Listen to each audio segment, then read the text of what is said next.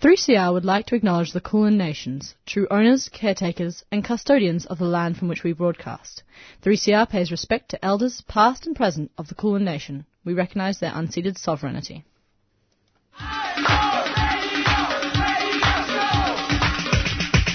This is 3CR Breakfast. Oh, yeah. Alternative news, analysis and current affairs. Monday to Friday, 7am till 8:30am. Only double. Clap your hands.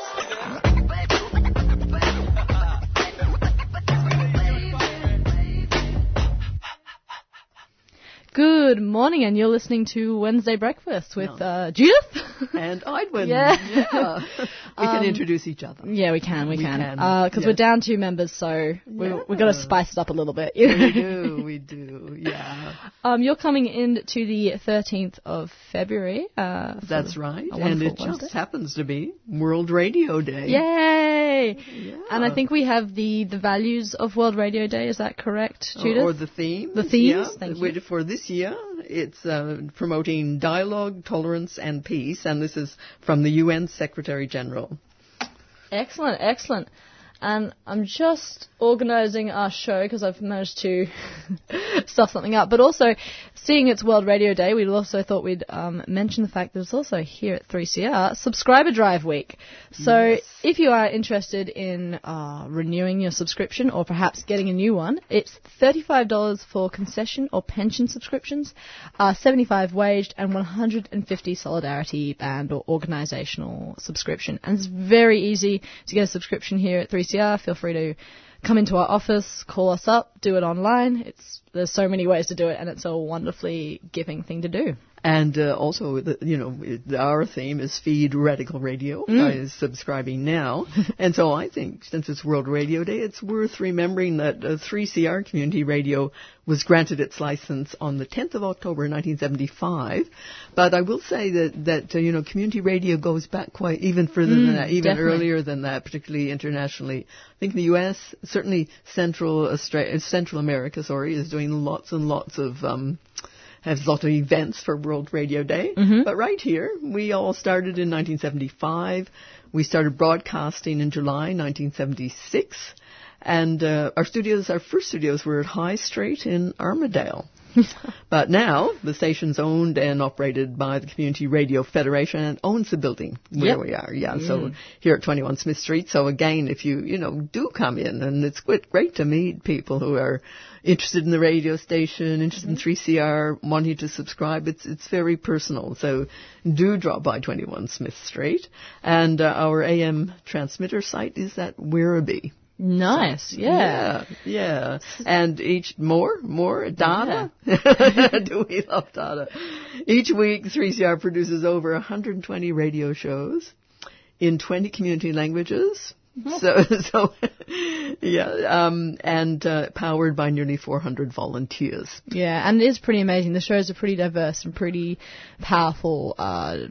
Journalism? Yeah, journalism, active journalism, I'd say. Yeah. So absolutely well worth, as we did mention, we have got our subscriber drive on, and the theme is Feeding Radical Radio. So yeah, get involved if you're interested. Otherwise, today we're going to have a show not focusing necessarily on radio, but a range of different topics. As we usually do. As we usually do. So later in the show, we'll be talking to Dr. Nicholas Purcell, who is at the Australian Catholic University, and he's one of a number of experts on Iran at that university. Okay. And so it is the 40th anniversary of the Islamic Revolution. In Iran, and there's been not only celebrations in Iran, of course, but also there's been a fair bit of commentary around it. Okay. So he's going to, we decided we would call it more like a conversation, exploring ideas. Ideas. That's after 8 o'clock. Excellent. And working back from that, at 7:45, we have an interview with Joe from Switchboard, which is an organisation that kind of promotes activism around LGBTQIA communities, kind of advocating for greater recognition as well as providing support services and just generally all-round cool, funky community services. Yeah, and then we'll also be speaking to Dr. Sue Wareham, who's the national president of the Medical Association for the Prevention of War, and we often speak to her about, and other people involved about, the issues around that. But today she'll talk to us about the bill that's just gone through the lower house. Yeah. On the the urgent medical treatment bill. So she can talk about that. Yeah, that sounds pretty awesome. But that'll all be coming up after alternative news. So we're just going to switch to that for the moment. Yeah.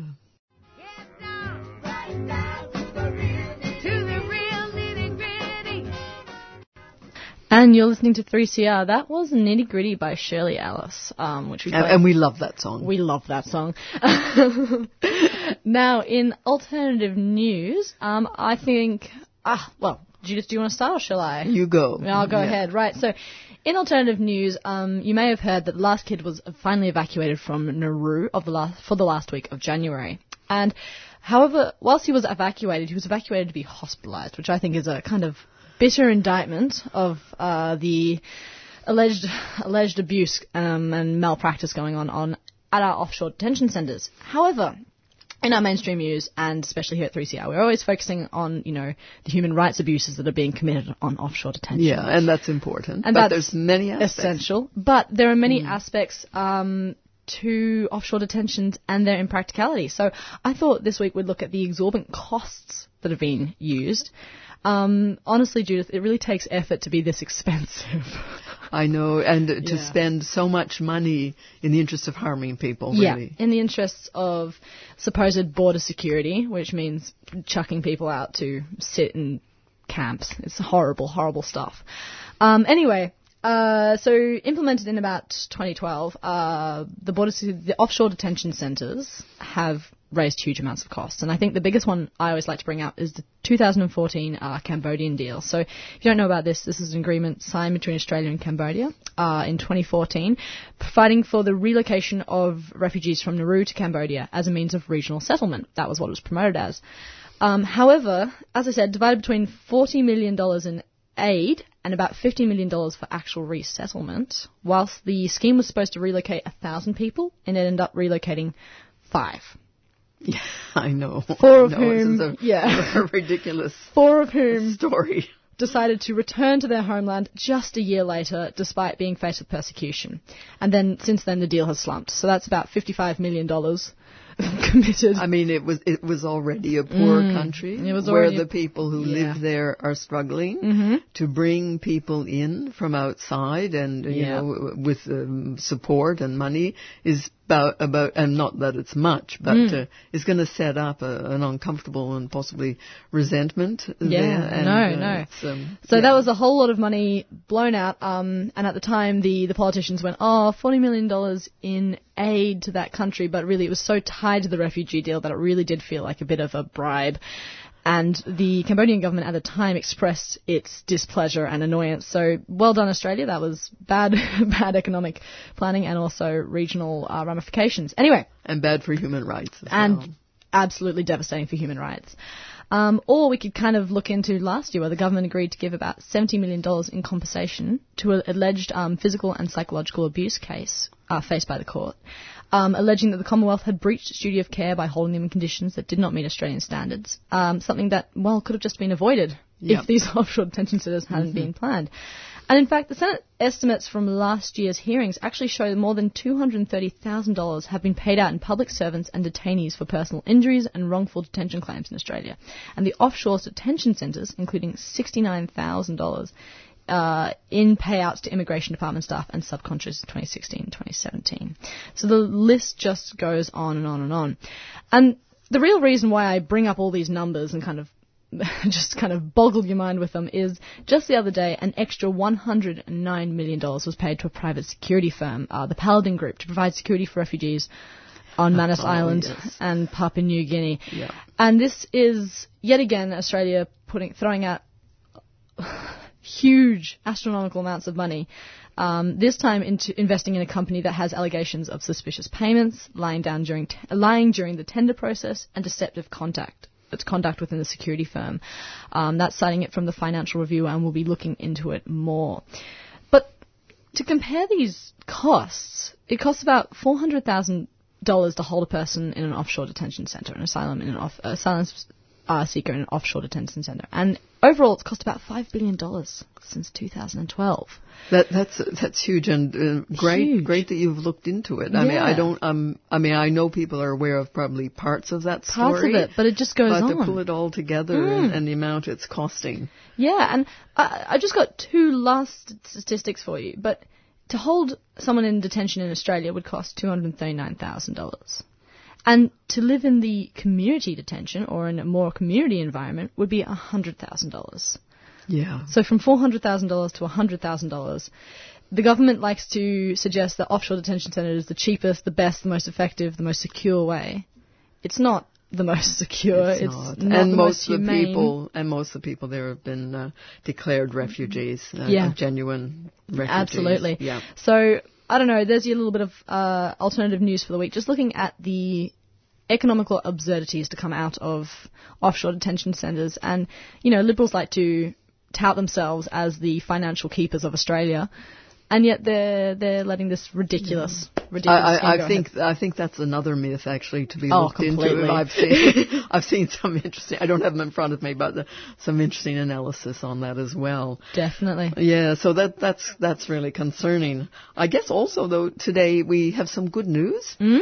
Yes. Yeah, in that the pass for refugees, and that the passing of the bill to bring people here for medical transfers that went through Karen Phelps' bill that went through Parliament yesterday. So we'll hear more later on that from Dr. Sue Wareham, and also the return of Hakeem El Arabi, who was in a Thai prison for I think over 70 days, and that was met with great celebration. And along with that is the fact that I think that the sporting organization is going to look more carefully internationally at the practices of colleagues in relation to the sports people who stand up for human rights in their own countries. So I think that the sporting community is seeing that there can be a role for them. And of course, sport's another way of interacting across nations. Another kind can be another kind of diplomacy. So anyway, it'll be interesting to see.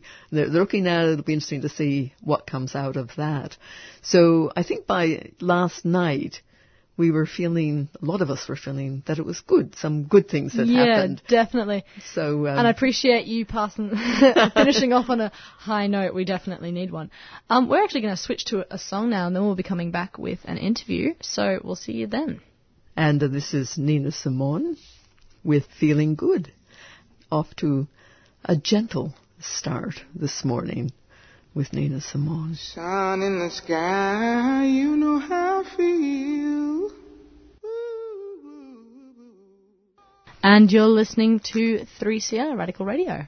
And you are. And last week we played an interview with Dr. Sharon McLennan about Cuban doctors and their work in the Pacific. This morning I'm going back to the conference that interview came from. Very nice. Yeah, which was a conference about new geographies of global inequalities and social justice. I remember the big name. The big name, yeah. And it was really interesting because people presented their work from in many parts of the globe and what was going on, and it was actually encouraging to hear, as it was last week when we heard about the Cuban doctors, a story that we're going to follow up. And this is another story that I want to follow up this year as well.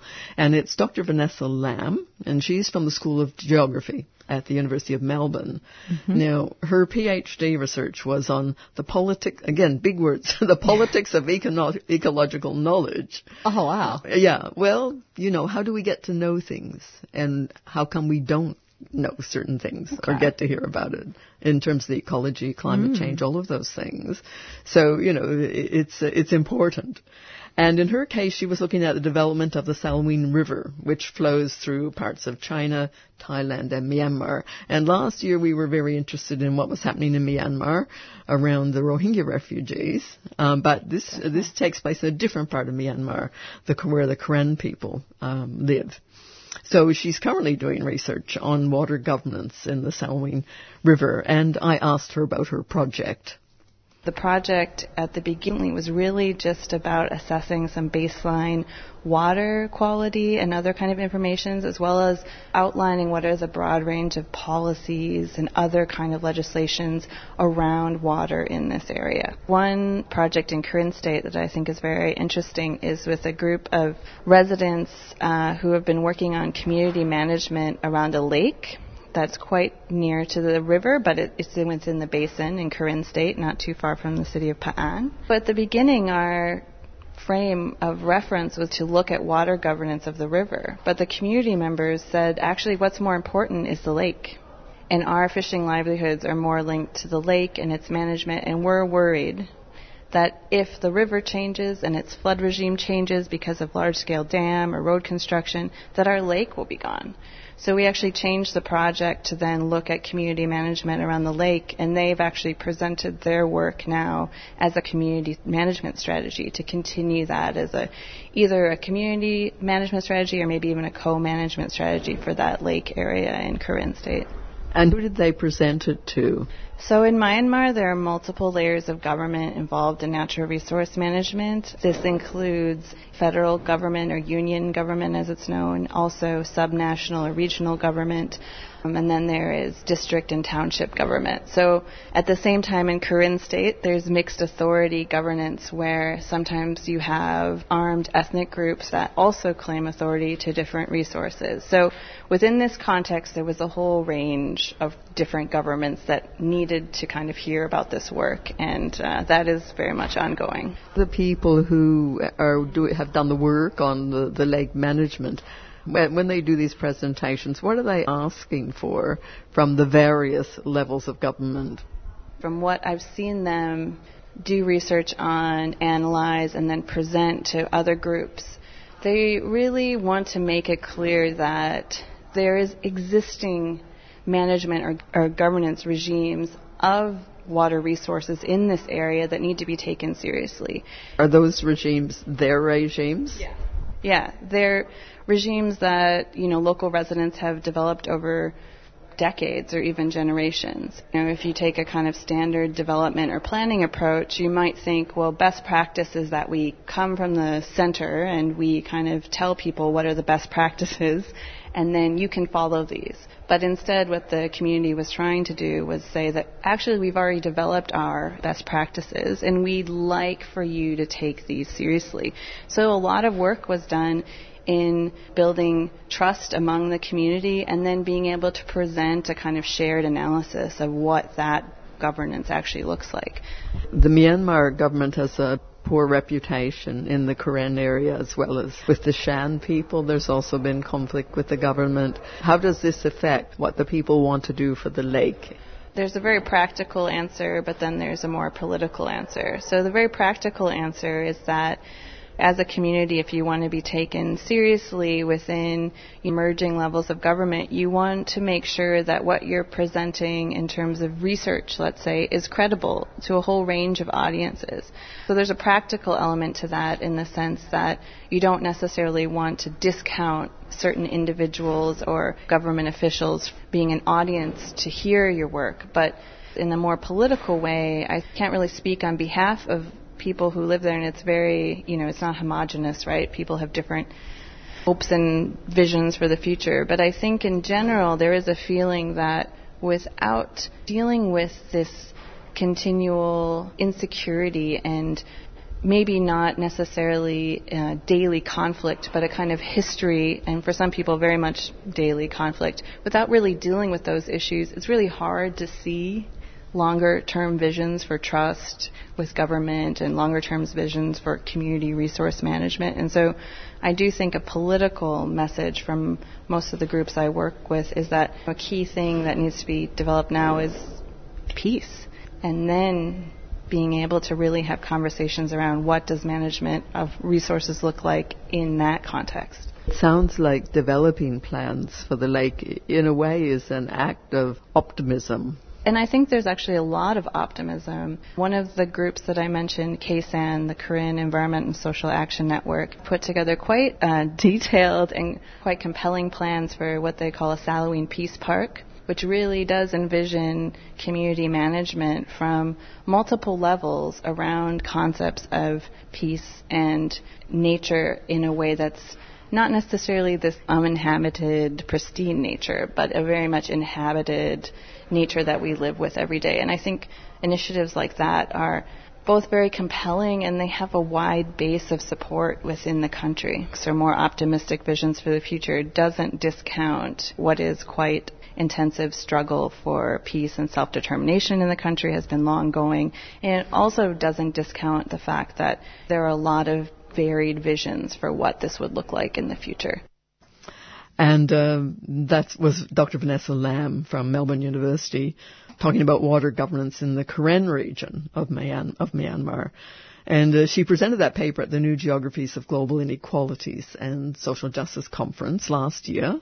And it's so interesting that hearing Indigenous perspectives, or the perspectives of people who lived on that land and that country and that water for years and decades, and in some cases thousands of years. Yeah. How important that is. And you know what? It's just come up with the Murray-Darling Basin here in Australia. The same kind of thing. Yeah, definitely. Not including Aboriginal peoples in the conversation. Not hearing about what Aboriginal peoples have done, over many, many years, not thousands of years. The land. To look after the land. Yeah. So it's funny, this is in Myanmar, but we have similar issues right here in Australia. Definitely got ties everywhere. We're going to listen to a few community announcements, and then we will be back with our next interview. Yeah. Have you ever wondered about the meaning of the terms identity politics, intersectionality, TERF, or institutional racism? Same here. This summer, Tuesday Breakfast is going back to school to answer these questions and more. Join us as we learn from experts, academics, writers, activists, and people with lived experiences to share their knowledge on decolonisation, sovereignty and self-determination, race and identity, sexuality and gender, and disability and accessibility. Knowledge shouldn't be locked away at a university, so let us bring it to you. Tune in to Summer School, Tuesday mornings from 7 a.m, starting the 8th of January, 8:55 a.m. or via 3cr.org.au. And check out our Instagram, 3CR Tuesday Breakfast, for more details.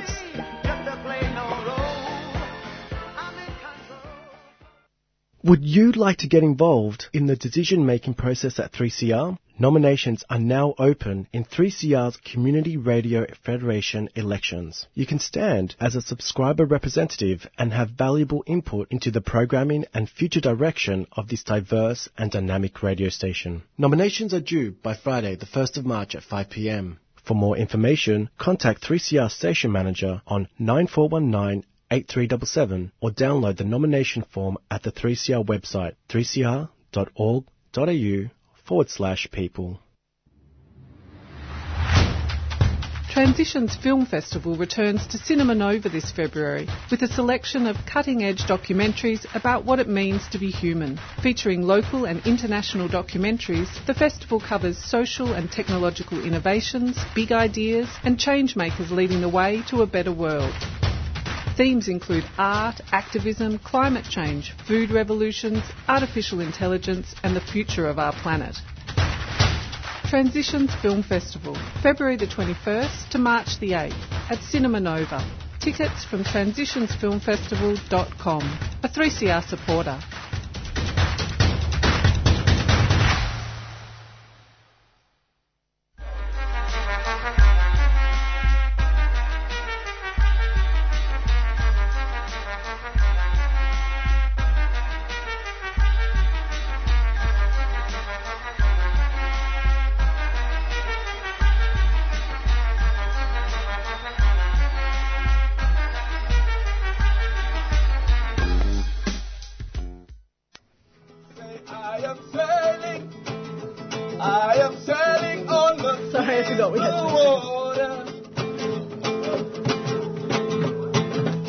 We sail for human rights, Indigenous sovereignty and climate justice.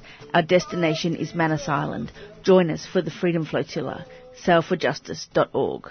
Get on board. A 3CR supporter.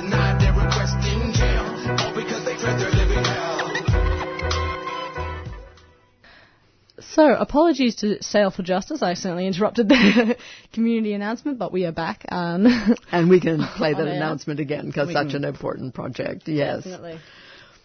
So up for our next interview, we have Sue on the line. Yeah, Dr. Sue Wareham. She's the National President of the Medical Association for the Prevention of War, which I'm tempted to call MAPW. I'll have checked with Sue if that is an acronym that's used. And interestingly, the Medical Association for the Prevention of War is the founder of ICAN, the International Campaign to Abolish Nuclear Weapons, which won the Nobel Peace Prize in, I think it was 2017, and we've certainly spoken to her about that before. But this morning, she's joining us to talk about her organization's support for the Urgent Medical Treatment Bill to amend the Migration Act to provide for urgent medical transfers to Australia for critical ill people remaining in offshore detention. Hello, Sue Wareham, are you there?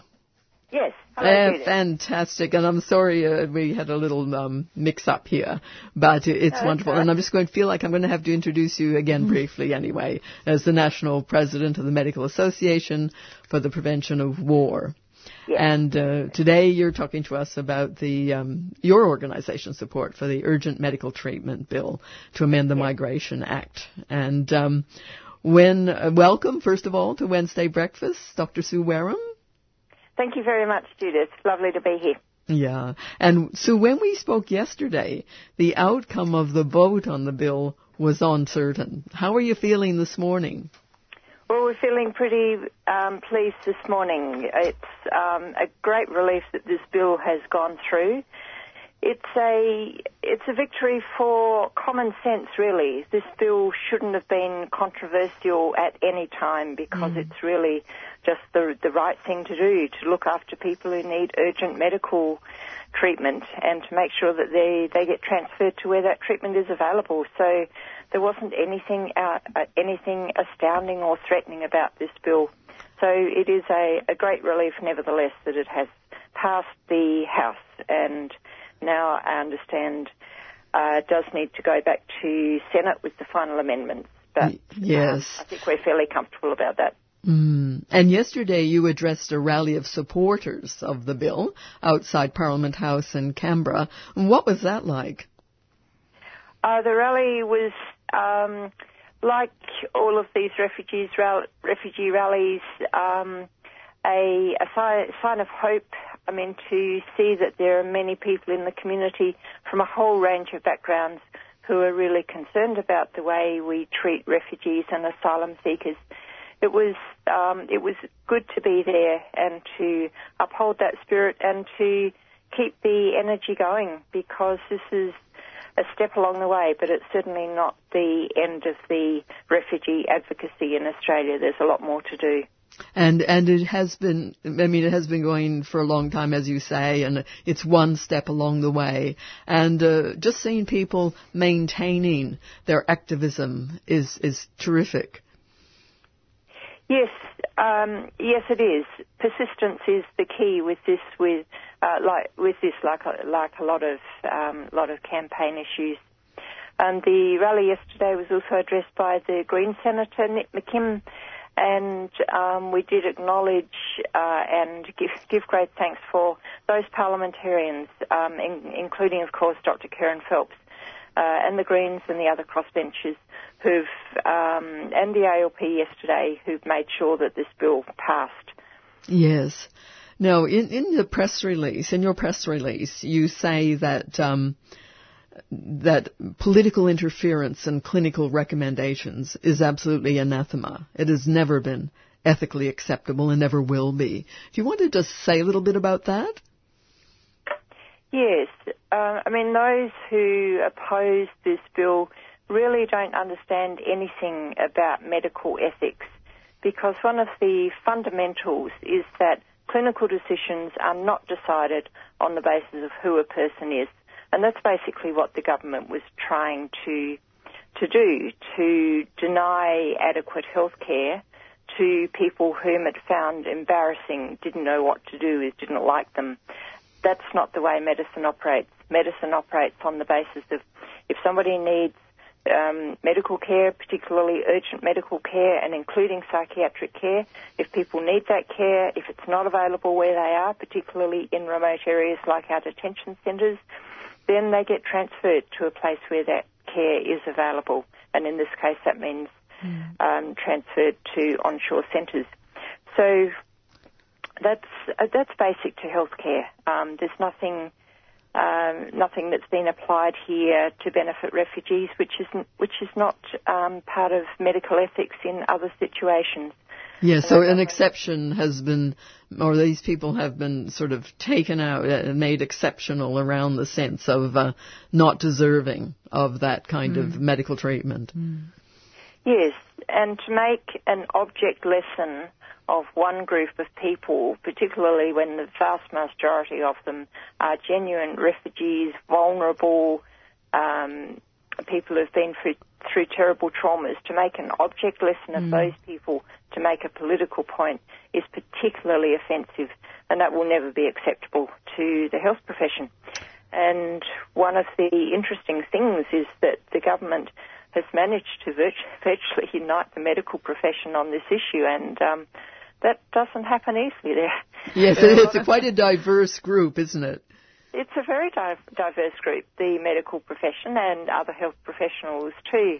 But to have us all united, speaking with one voice on this, that people who need medical care need to be transferred to where that care is available. It's fairly simple. And the government didn't seem to understand that. Definitely, and hi, Doctor, this is Edwin on the call. But I was wondering, I love the point you make, which is kind of like this is just an ethical situation which doctors have to abide by their code. But I was wondering, a lot of doctors have spoken up about the treatment and the sort of injuries that are present on Nauru and Manus. Do you think with medical assistance being rushed out, we might have a little bit more information coming about what these people are going through and what's happening? Yes, that's probably the case. It's certainly not the purpose of the bill, of course, but that's probably the case, that there will be more information coming out. But, you know, we already have quite a lot of information. Organisations and individuals who've been there have been reporting the terrible, terrible health outcomes that people there are experiencing. MSF have reported, Médecins Sans Frontières, and individuals who've been there, some who've been... Indeed. I mean, we've had report after report. And last year on 3CR Wednesday Breakfast, we did interview Bridgetine Nunn, Irene Keogh, who talked about being on the phone to someone in Nauru who was experiencing or felt they're experiencing a heart attack and trying to get medical attention for this person, and after hours kind of succeeding, but when they finally got to the hospital, there just wasn't anyone there who was qualified actually to see them. So, I mean, it is ongoing. As you say, people have been speaking out. We know what's going on. The government must know what's going on. Yes, I think that's pretty clear. And it's pretty clear that the government doesn't care. Otherwise, there wouldn't have been a need for a bill like this in the first place. It would have been automatic that if people need urgent care that's not available on Manus or Nauru, then they get transferred. So the fact that this bill has been so opposed says a lot of unfortunate things about the government. Yes, indeed. And so a lot of people now are seeing that this is a win for compassion in some ways. Is that how you see it? Yes, it is. It's a win for a number of things. To have a win for compassion on refugee issues, it's about time that happens. So that's very. I mean, compassion coming very, very late. From the well, it's not coming from the government actually. Yes. So it is a win for compassion. It's a win for common sense. Like I said, this shouldn't have ever been so controversial in the first place. It's a win for medical ethics prevailing, which they should do because there's sound principles on which the medical and health professions are based. So it's a very pleasing day in Australian democracy. It's a very pleasing day in our otherwise terrible and shameful history of the way we treat desperate and traumatised people who simply want our help. But there's a lot more we need to do, an awful lot more. We need to look at the issue of long-term settlement. We need to look at the fact that the camps, the detention camps, are really breeding grounds for ill health, for despair, for depression. We need to get rid of them. There's no alternative to that. We need to give these people a decent future, and Australia needs to take our place in the world in addressing the refugee problem. And at the moment, we're just turning a blind eye to it, pretending it's nothing to do with us. And yet we're very ready to go to wars which displace millions of people. We're very ready to sell weapons which are used for repression. We're very ready to do these things, but we're not ready to look at the consequences. And those are things that create more refugees, in fact. Yes, more refugees, and those people might not be turning up on our shores at the moment, but they're certainly turning up in Europe in huge numbers. So we need to look at this problem globally and not pretend that Australia is a little island that can ignore this global problem. Yes, indeed. And so the bill has still to go through the Senate. What will your organisation be doing to maintain the pressure to pass this bill? We'll be continuing to speak out at the appropriate moments. My understanding is that the bill has a more certain future now, but we will certainly be continuing to speak out, and we know that all the refugee advocate groups and individuals around the country will be maintaining the pressure to make sure that this bill doesn't fail. Yes. Well, Dr. Sue Wareham, thank you so much for coming on to 3CR this morning and sharing your concerns about what's been going on and the work you're doing to address it. So, and congratulations also, because the Medical Association for the Prevention of War has been very active in so many different ways. So, great organization. Thank you for coming on 3CR. Thank you very much, Judith, and thanks for the opportunity. Okay. Yeah, and just touching on that topic, there's been memes just spiraling out of this recent bill being passed, Judith. So I thought I'd tell you one. That. There's one which says, "I hate when I lose things," and it's got a picture of a wallet, it's got a picture of your credit cards, it's got a picture of your keys, and then it has a picture of a substantive vote on the floor of the House for the first time since 1929. Amazing. And the newspaper headlines are quite interesting too. I mean, The Australian, of course, the front page leads with "Blame Shorten for the boat." Oh my God. The Age leads with "PM suffers historic defeat over refugees." Okay, all right. A little less against Shorten. Yeah. And the Financial Review, ScoMo toughs out historical loss. And on a very small section on the left-hand side of the Herald Sun, we see "PM slaps Shorten over loss." So there we are. Slaps Shorten over loss. Yes. Well, that's a little bit of sensationalist and kind of tells you exactly what those newspapers It does. Yes. Anyway, we're going to switch to a song right now, and then we're going to come back with our next interview. It's called King Gizzard and the Lizard Wizard. Oh, I think I've heard this one before. Yeah, and it's called Cyber Boogie. Ooh. But only a little bit. Yeah.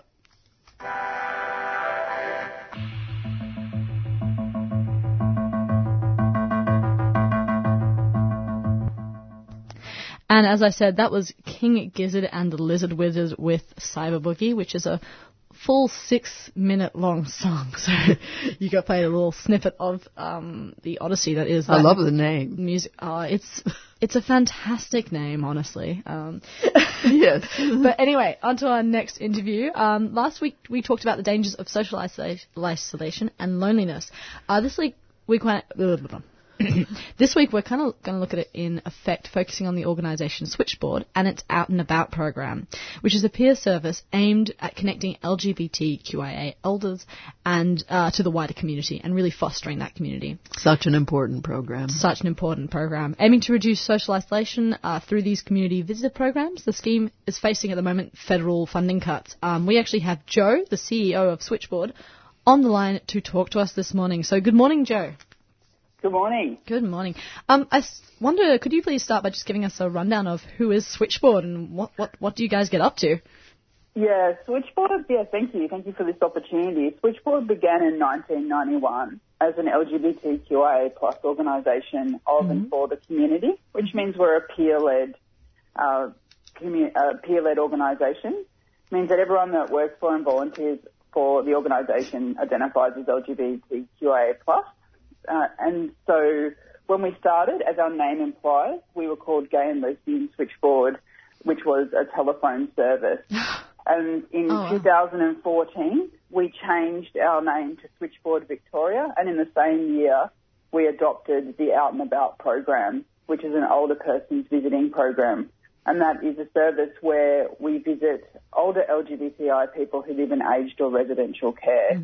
So we support our volunteers to go in once a week for 1 hour or 2 hours once a fortnight. And we match LGBTIQA plus younger people with LGBTQIA plus older people, and we foster intergenerational friendship. And we see it as like a mutual relationship of friendship that relieves social isolation. And I suppose touching on the social isolation, why is it so important to connect these communities to kind of foster this community? I think I know that in our older community that we like to talk about as being our LGBTI elders, is that through historical discrimination and age-related disabilities and a number of social factors that impact upon our communities, that as you get older, there's a greater increase of social isolation and loneliness. I mean, there's a lot that comes in general with the ageing population and social isolation, but I think there's unique triggers and causes and effects that happen in our older communities. The effects of historical discrimination mean that people have had a greater chance of family breakdown throughout their life, and so as they get older, they're less likely to be connected to community. Also, we visited quite a number of people who've come out late in their life or are transitioning late in their life, and those decisions that they've made later in their life, of course, like even later family breakdown. Right. So there is some definite triggers. And reading up on this story, one quote I found on your website described it as almost an identity being erased in these age facilities. So I suppose Switchboard does a lot of work kind of recognising these people and supporting these people. How did the Out and About program do that kind of did it provide people with kind of validation going, hey, this is cool, we can meet together and share bread? So our Out and About program is funded through the National Community Visitor Scheme program, which is it funds a range of mainstream services that provide these visits, but we're a specific LGBTI visiting program. And one of the things we do that is really quite unique to mainstream service providers is it's not just about a one-to-one visit of like a friendly visitor going in, which is a CVS model, a friendly visitor going in and visiting a socially isolated person. We very much see that our visitors, through their identity and training and cultural competency and passion for the LGBTI community, they bring through their visit community to the person they visit, and we match people accordingly. And an example of this is that we have an older lesbian who lives in her home, and she's matched with a younger lesbian who visits her frequently. And when she goes and when the younger woman visits her, they sit down and they watch the L Word together. Which some of your listeners might appreciate what that is. Excellent. And, which is, a lesbian TV show. And I think, that's not something that a mainstream service provider would understand the importance of. Yeah. But it's just one example of bringing community to people. Yeah, that definitely sounds tailored to the individual. And I love it's Judith here, Joe. I love the idea of bringing community to the people. I think that's just fantastic. And I'm just remembering back, look, it was probably about 8 years ago, I read a report that was done about and research done around elders, and I think it was done in Melbourne, actually, the research, which said that so many people in the LGBTI community, when they go into nursing homes that are often run by religious organizations, feel that they're often going back into the closet again, that because many people have lived through a time when it was illegal, and then when they had to hide who they were. Is this something you've encountered? Sure. The people that we support have, by the definition of eligibility for the Community Visitor Scheme, they have age-related disability. So everybody has a disability who we support, and I think it's a very vulnerable time of people's lives. Yes. That they're in, and I think people are very concerned about being discriminated and have experienced. We have stories of people who have experienced current discrimination. So there's a perceived and concern based on historical discrimination of how people have been treated, and there's a current discrimination that people have received. Because you've got to understand these people have lived through a time where they have witnessed or they have themselves lost their jobs due to their sexuality or gender. Some people have lost their children. They've had, verbal, physical abuse or witnessed verbal, physical abuse. And I think to live through that time, obviously discrimination still exists today, but the times that people have lived through have, there was a severity to them that is a reasonable thing to fear figures of authority and people who have power over you, which includes aged care facilities. And it certainly isn't over. That time is not over. And I think you sort of hinted at that about religious organisations. And I think, it's not only religious organisations, it's throughout the aged care sector. And there's, a reason why we're having a Royal Commission into aged care. Like there is issues in the sector, but for our community there's really specific issues, and they are about discrimination. Definitely. And I think and some of it's overt discrimination, and other parts of it is, an example of really overt discrimination is stories we hear about, transgender people who are dressed in clothes that are not the gender that they have lived their life in, by aged care staff. Like, the vulnerability that you're in, and that you need to rely on people to dress you, and that happens. So I think, that's a really good example of, something that might seem like a little thing, but would have a huge impact on how the person feels about themselves within themselves.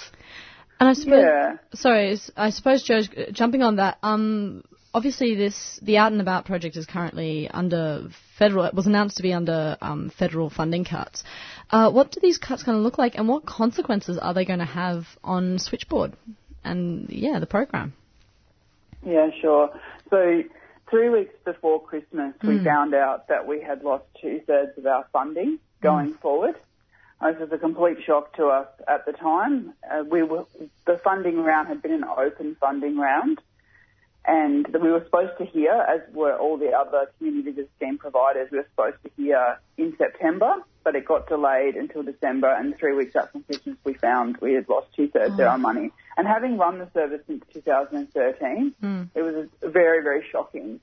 And what we found out since that time is that the positions that were LGBTI-specific positions of visitor programs have gone to, because it's funded through individual funded positions, have gone to mainstream providers. And I think this is part of a worrying trend of the current government that doesn't recognise the role that specialist services play in specialist care and service provision. I think that making this decision basically to spread thinly, as they have done, our LGBTI CVS positions out over many mainstream providers throughout Victoria, rather than keeping them within the specialist services they've been since 2013, it is part of a trend that sees that, mainstream providers can do this now. Right. And I think that just a complete, goes against what they actually have within they have an aged care strategy that's about priority populations and includes LGBTI as a priority population and shows that there are specialist needs within our community. And I think, they've actually made a decision, worryingly and distressingly, that is against their own aged care strategy, against their own best advice, and sort of given it to, and I think, what we know about our group is they come to our service because it's an LGBTI service. Yeah. That's why they come to it, because they want that connection with community, and we're told time and time again by the people we visit that it means something to them that the person who visits them identifies as part of their community and has a knowledge of their community. And so I think this is, the government, just hasn't understood that role, and I think, hasn't understood what the relief of social isolation actually means. Yeah. And there's some really good studies around this issue that says that, you can be surrounded by service provision, but you can be completely lonely for your community. And that's what our group is. is that they are lonely for our community, and that's what we bring as a specialist service. So anyway, to answer the question briefly, is they've slashed our service by 2/3. They have bankrupted our specialist LGBTI service in the interest of spreading them out to mainstream providers. It definitely sounds like they've decided mainstream providers can have the funding, and that's a blanket kind of approach rather than your more tailored service. And I think you raise a really wonderful point in the idea that people need to be part of a service that they identify with or that they feel supports their identity, whereas these mainstream providers are probably much more generalised and much more disconnected because of it.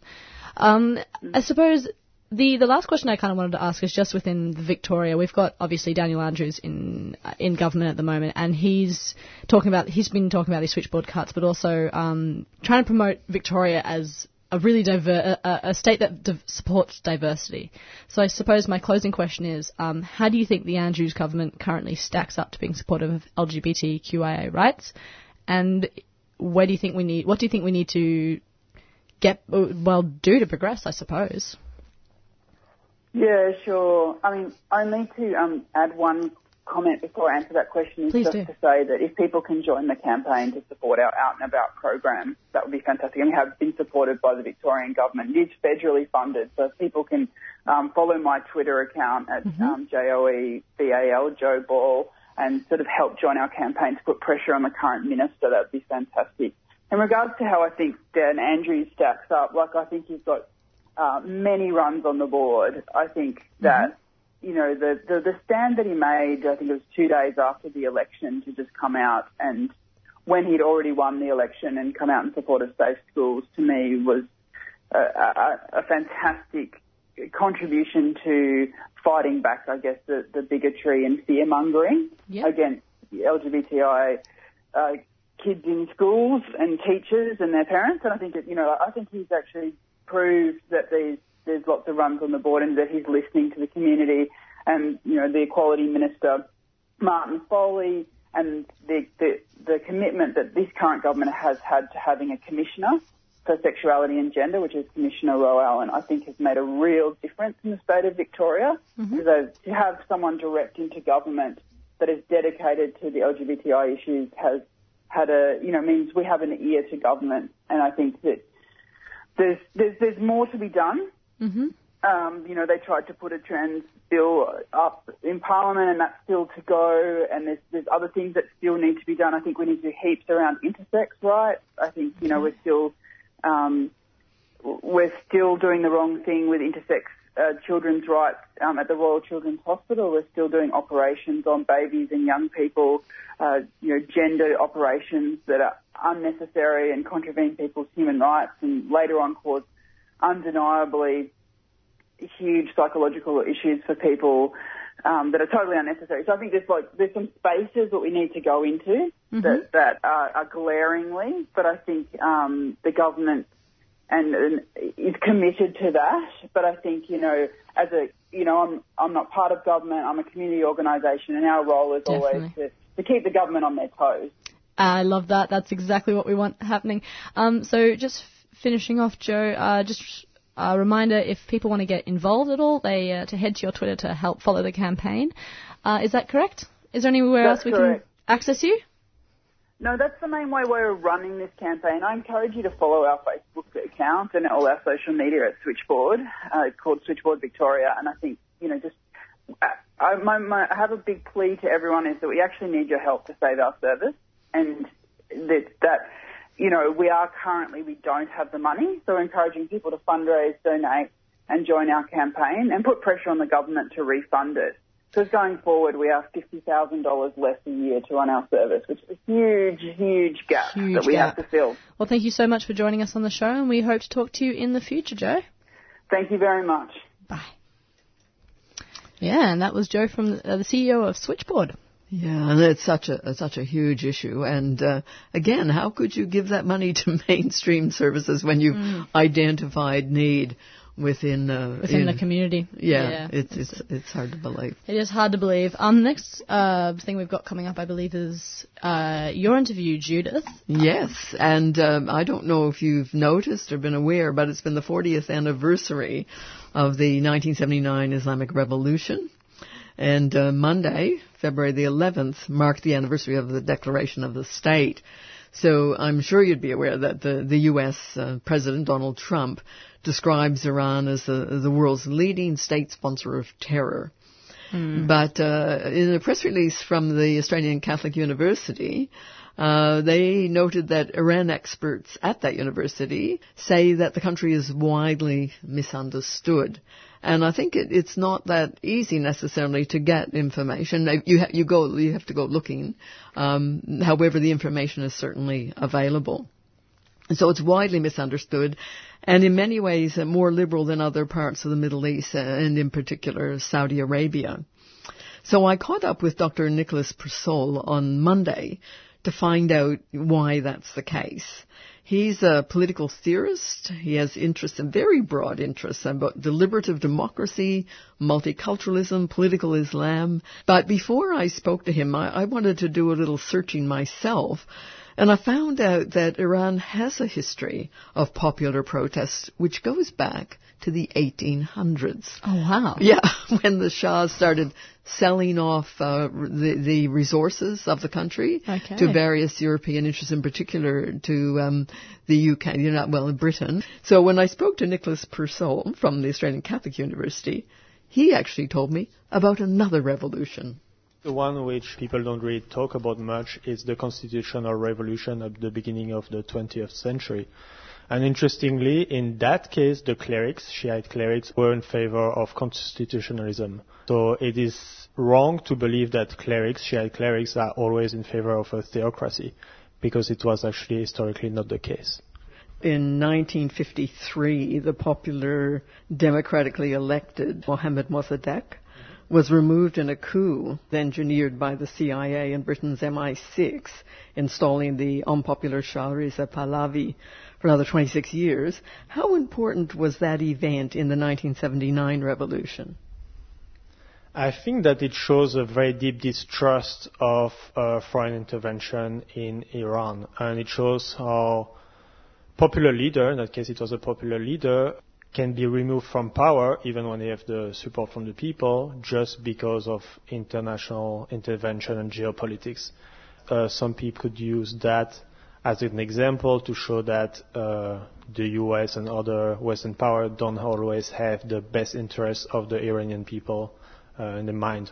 So the Trump administration, they are so hostile towards Iran that it can definitely reinforce the more aggressive fringe in the Iranian revolutionary forces and in some of the clerics who are more conservative. It gives them a way of having an external enemy and therefore reinforce their power in Iranian society. With the 1979 revolution, and I do understand that lots of people from all different backgrounds in Iran were really unhappy with the Shah. So we have Marxists, we have leftists, we have intellectuals, we have the religious groups. How did it happen that the religious groups came to prominence after? Everything you say is correct. It was not just from the beginning a religious uprising. But it is important to realize the charismatic role played by Ayatollah Khomeini in the process. And because he was seen as that very charismatic leader, the religious dimension of the revolution became quite important from the beginning. However, it is important to highlight the fact that Khomeini himself was not very clear about his intention. He had theorized an Islamic government. It's called Velayat al-Faqih. It's the idea of the Shia jurist being in charge of the country politically.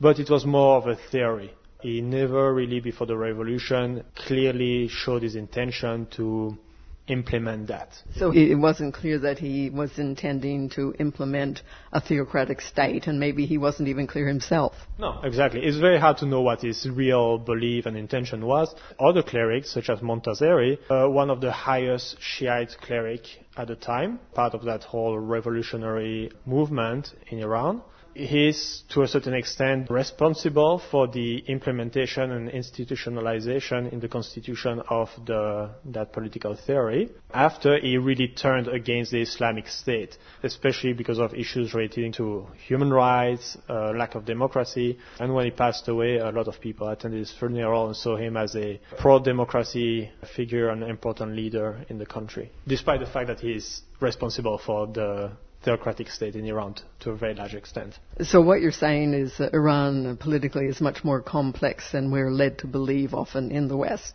It is very complex because you have different understanding of what an Islamic state should be, what the role of Sharia, of Islamic law should be, but they also have some room for changing Islamic laws to make it more beneficial to the states. But Shia clerics emphasize the importance of reason in creating Islamic laws and rules.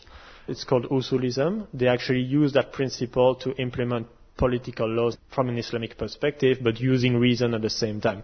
So it's very complex. And then on the other hand, a lot of people also don't know that a lot of Shia clerics actually are against the Islamic State. Some of them were under house arrest and had a lot of problems and jailed. And so in Iran, usually people who are in trouble, it's people who are extremely against religion, but also very religious people might be in trouble in Iran as well.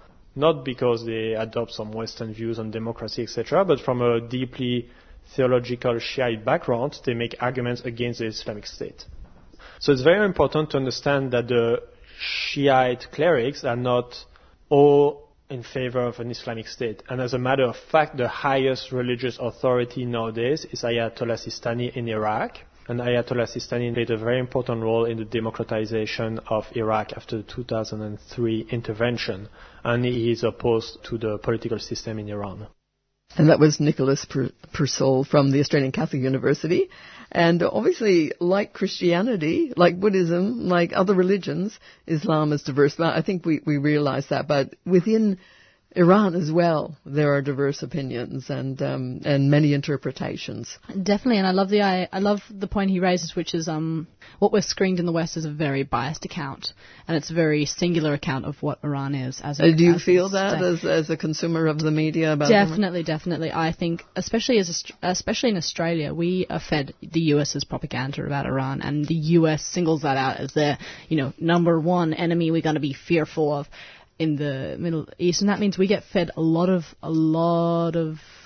what the US wants us to perceive about Iran. You know what I'm like. I got really fascinated looking into this, and so I looked up Iranian heavy metal music, Iranian hip hop. I mean, there's lots to know. Of course, within those groups, some are persecuted. So there's but within the population itself, the huge diversity of interests. So we're going to hear more now from my conversation, Dr. Nicholas Persol, and the kind of conversation, because I feel like it's opening up a dialogue, as World Radio Day suggests we might do. Definitely. But to talk about and just be better informed of what's going on in Iran. And now we're going to talk about the idea promulgated by the U.S., as you were referring to, that Iran is an exporter of terror. He noticed that Iran indeed has supported Hezbollah in Lebanon and Hamas, but there's more to understand about Iran. Iran has played a very important role in the fight against ISIS and Al-Qaeda and these different Sunni extremist groups in the region. But these groups are supported by Saudi Arabia, and many powers in the West, the US, Britain, France, have very strong relationship with Saudi Arabia.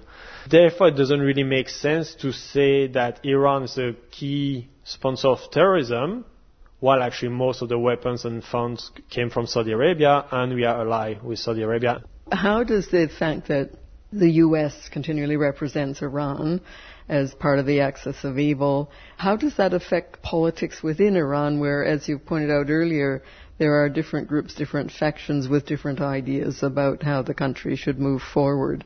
Many countries need an external enemy to keep the power over the people. I think that's one of the ways it's being used at the moment. Being used by who? By the more radical clerics and people in power. The approach of the Obama administration was much more useful to have a more moderate political sphere in Iran. Was it more useful to making change in Iran? Yeah, it works much better. And culturally, people in Iran are a lot closer to the West than many people actually think. So having that more friendly approach to Iran and being part of a more global economy and having economic ties would definitely help Iran to democratize itself much more than having a hostile approach to Iranian politics and trying to overthrow the system to basically replace it with another system that would be secular but wouldn't be much more democratic, I think. I think it's much better to change it slowly, keep that stability, than to try to topple it and replace it with a pro-US undemocratic secular state. Iran is a very ambiguous type of country because it's a theocratic form of government, but for example, it is allowed in Iran to have plastic surgery to change your gender. And that actually comes from a fatwa from Ayatollah Khomeini. Apparently, it's quite common for people in the Middle East to go in Iran and do this kind of surgeries. And I did read an article in The Guardian saying there's a lot of underground tattooed parlors, and that people that might have initially tattooed makeup, like eyeliner and the lips as well, are now moving into tattoos more generally. And among young people in particular, it's very cool and a way of making a statement. Yeah, and interestingly, again, there's a Shiite public speaker who's very famous in the English-speaking world, who's got his whole arm tattoos with a sleeve, and even on his hands he's got tattoos. I've been to Iran maybe like 8 years ago, I would say. And it's really interesting. You do definitely feel like you are in an Islamic country, and you do know that it's an Islamic state. Regarding gender inequalities, there's definitely an issue in Iran about that. I'm not saying it's not. But again, to talk about Saudi Arabia, where women, I think they can drive now. I'm not even really sure that they actually do. But I was in Iran, and it's very common to see like two girls with a chador flying on a motorbike. It looks like Batman, and they go to the park and have fun, and so... What kind of changes or reforms do you see or hear about Iranian people asking for? It really depends, because it depends on the social class, I'd say. Unfortunately, some people in Iran are so unhappy with the current political system that they gave up their belief in democracy and say, no, we need a strong leader to come and change and unify Iran. So there are still some people that long for the past. I am 100% sure that some people would like to get back to what. Something which is interesting to explore maybe is the idea that in Iraq, the Shiite clerics did play a role in the democratization of the state. And in the past, some clerics in Iran also were in favor of more democratic systems. What can the West do then? You've mentioned Obama and the approach Obama took as being better than what we're seeing now. One thing the West could do is stop these stereotypes about Iran and try to get closer to Iran and have Iran as an ally in the region instead of Saudi Arabia. The past few years, there were so many problems related to terrorism in Europe. Most of the terrorists in Europe were brainwashed by clerics who were trained in Saudi Arabia and had Wahhabism as a form of ideological background. It would be interesting to see what the landscape of Muslim communities in the West would look like if the West would stop having such close relationship with Saudi Arabia and with different forms of Islam, such as the one in Iran. There are some Sunni branches of Islam that are less extremist than Wahhabism as well. But it would be really interesting to see. So just having better, more cordial relationship with Iran would be an interesting step in that direction, I think. Has the revolution achieved what the people of Iran wanted? Well, it achieved it because they did topple the Shah of Iran. So the first step, it was achieved. The problem is that people in Iran felt betrayed because the promises of more freedom and democracy, etc., which were a bit ambiguous from the beginning, did not really come to fruition. And it's pretty clear nowadays that issues of human rights, lack of democracy, etc., is definitely a big problem in Iran nowadays. However, I was talking with an Iranian PhD student back in Auckland, and she was saying that socially they have less freedom now than under the Shah, but politically they have more freedom than under the Shah. As in, so socially they have to wear hijab in the street, they can't drink alcohol, etc. But there's still a little bit of democracy going on in Iran. And it's very interesting to see that Iranian people, despite the fact that they have such a restricted democracy, are still quite interested in the political system, are still very involved in the democratic process. And that's something which I find interesting. And big thank you to Dr. Nicholas Purcell for that conversation and really an exploration of what's going on in Iran now and ways of, opening up our thoughts and minds and looking a bit more deeply into what goes on there. Were there any surprises for you there? Quite a few, actually. Just the different resurgence of culture, I think. There's some culture there which people, we're often told doesn't exist. It's a oppressive dictatorship with, blah, blah, blah. At least that's more nuance. That's the rhetoric we're fed. So just some of those points he raised, it's like, wow, okay, yeah. Just proving that, wherever you go in the world, people are people, basically. Yeah, and there is, within there is diversity and there's many views and, just a more understanding. I'm hoping that over the next month we can actually have more interviews and look a bit more because I think it's going to become quite important in the next year. That'd be fantastic. And if people do want to follow more, there was an article just published in the Conversation by Dr. Nasir Gobadzadeh, who's also from the Australian Catholic University, and so he also talks about what's going on and looks at other perspectives as well. So you could check that out, or you could look up hip hop in Iran and groups like Hitchcast. Yeah, have fun. Honestly, that sounds like so much fun. Now, talking about hip hop and music, we're going to skip to a track, and this is, it's kind of obvious, but this is in celebration of International World Radio Day. It's called Radio by Elvis Costello, and we're playing it partially because it is World Radio Day and partially because we're celebrating our own radio 3CR with our subscriber drive, which I'll hook you up with the details once we come back. Feed Radical Radio. Feed Radical Radio. Subscribe now. Once we come back. Anyway, this is Radio by Elvis Costello.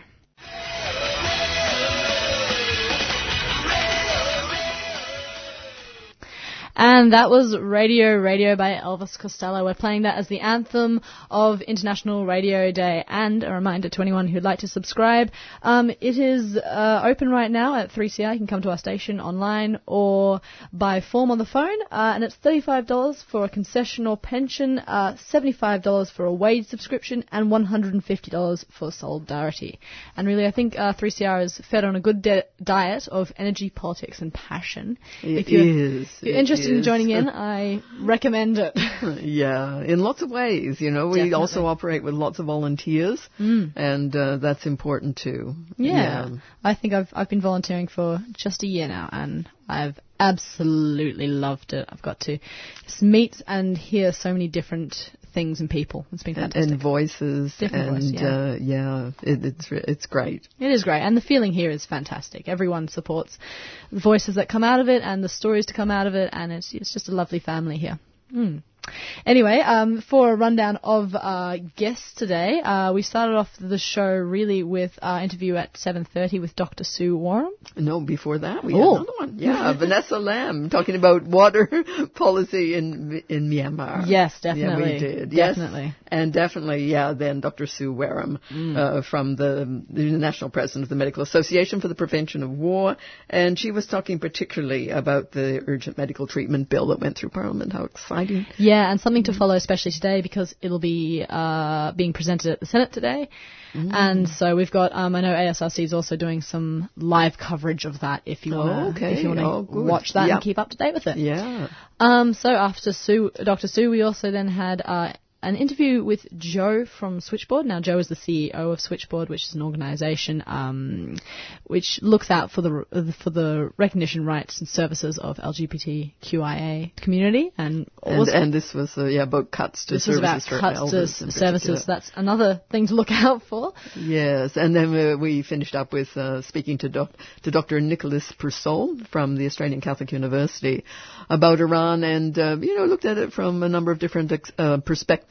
And we'll do more of that in the future. Anyway, we're running out of time, so a quick shout out to the show before us, Earth Matters, and a quick shout out to the one to come, which is Stick Together. We'll see you next Wednesday.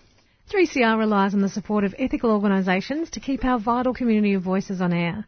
And we'd like to thank our breakfast supporters, the new international bookshop, Nibs, at Trades Hall, and eco-friendly paper and printing outfit, Earth Greetings. You can check them out at nibs.org.au and earthgreetings.com.au. And if you'd like more information on how your organisation can become a 3CR supporter, contact the station on 03 9419 8377. You've been listening to a 3CR podcast produced in the studios of independent community radio station 3CR in Melbourne, Australia. For more information, go to allthews.3cr.org.au.